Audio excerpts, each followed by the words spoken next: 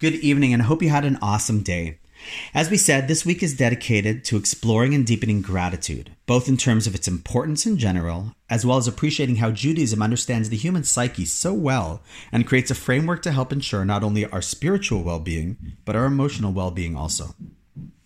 I'd like to share an idea from Rabbi Lord Jonathan Sacks, a book called Celebrating Life, which I think is as powerful today as it was over 20 years ago when it was written, if not even more so. Rabbi Sacks begins as follows. Oliver James's book, Britain on the Couch, tells a depressing story. Quite simply, we have become more depressed. 25-year-olds are up to 10 times more likely than their parents to have suffered some form of depressive illness. We have become, in James's phrase, a low serotonin society. Serotonin being the chemical register in the brain of general states of well-being. Now, depressive illness is tragic, and as we know, needs serious attention and intervention. James's book, though, raises a larger question. Can there be, he asks, something in our culture that has given rise to this sudden increase? Admittedly, it will not explain individual cases, only trends. But the question is real. Just as there can be a physically unhealthy society, can there also be a psychologically unhealthy one? If one person happens to be sick with a cold, you say they caught a cold. But if everyone is getting sick, you might hear the words, there might be something going around. So can there be something going around that is significantly contributing to the scary reality?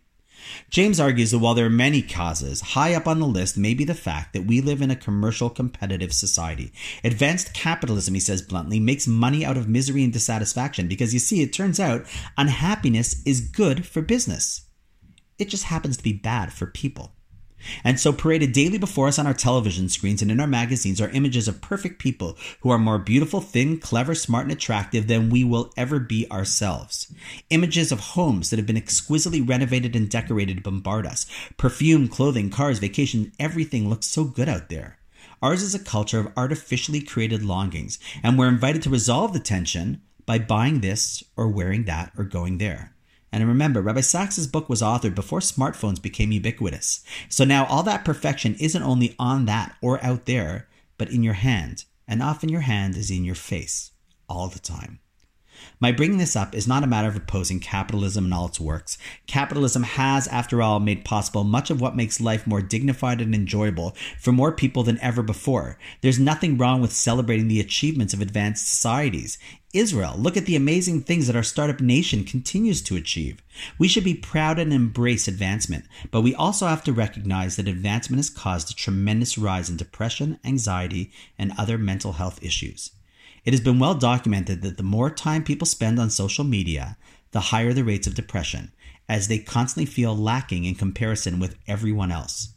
But it doesn't have to be like that. Gratitude can change everything. Research has shown that the simple act of gratitude actually affects our brains positively, as we learn to cherish what we have rather than be diminished by what we do not have. As a 3rd century rabbi put it simply in Pirkei Avot, who is rich? One who rejoices in what he or she has. The more we appreciate that which we have and stop looking outward to see that which we don't, the happier we become.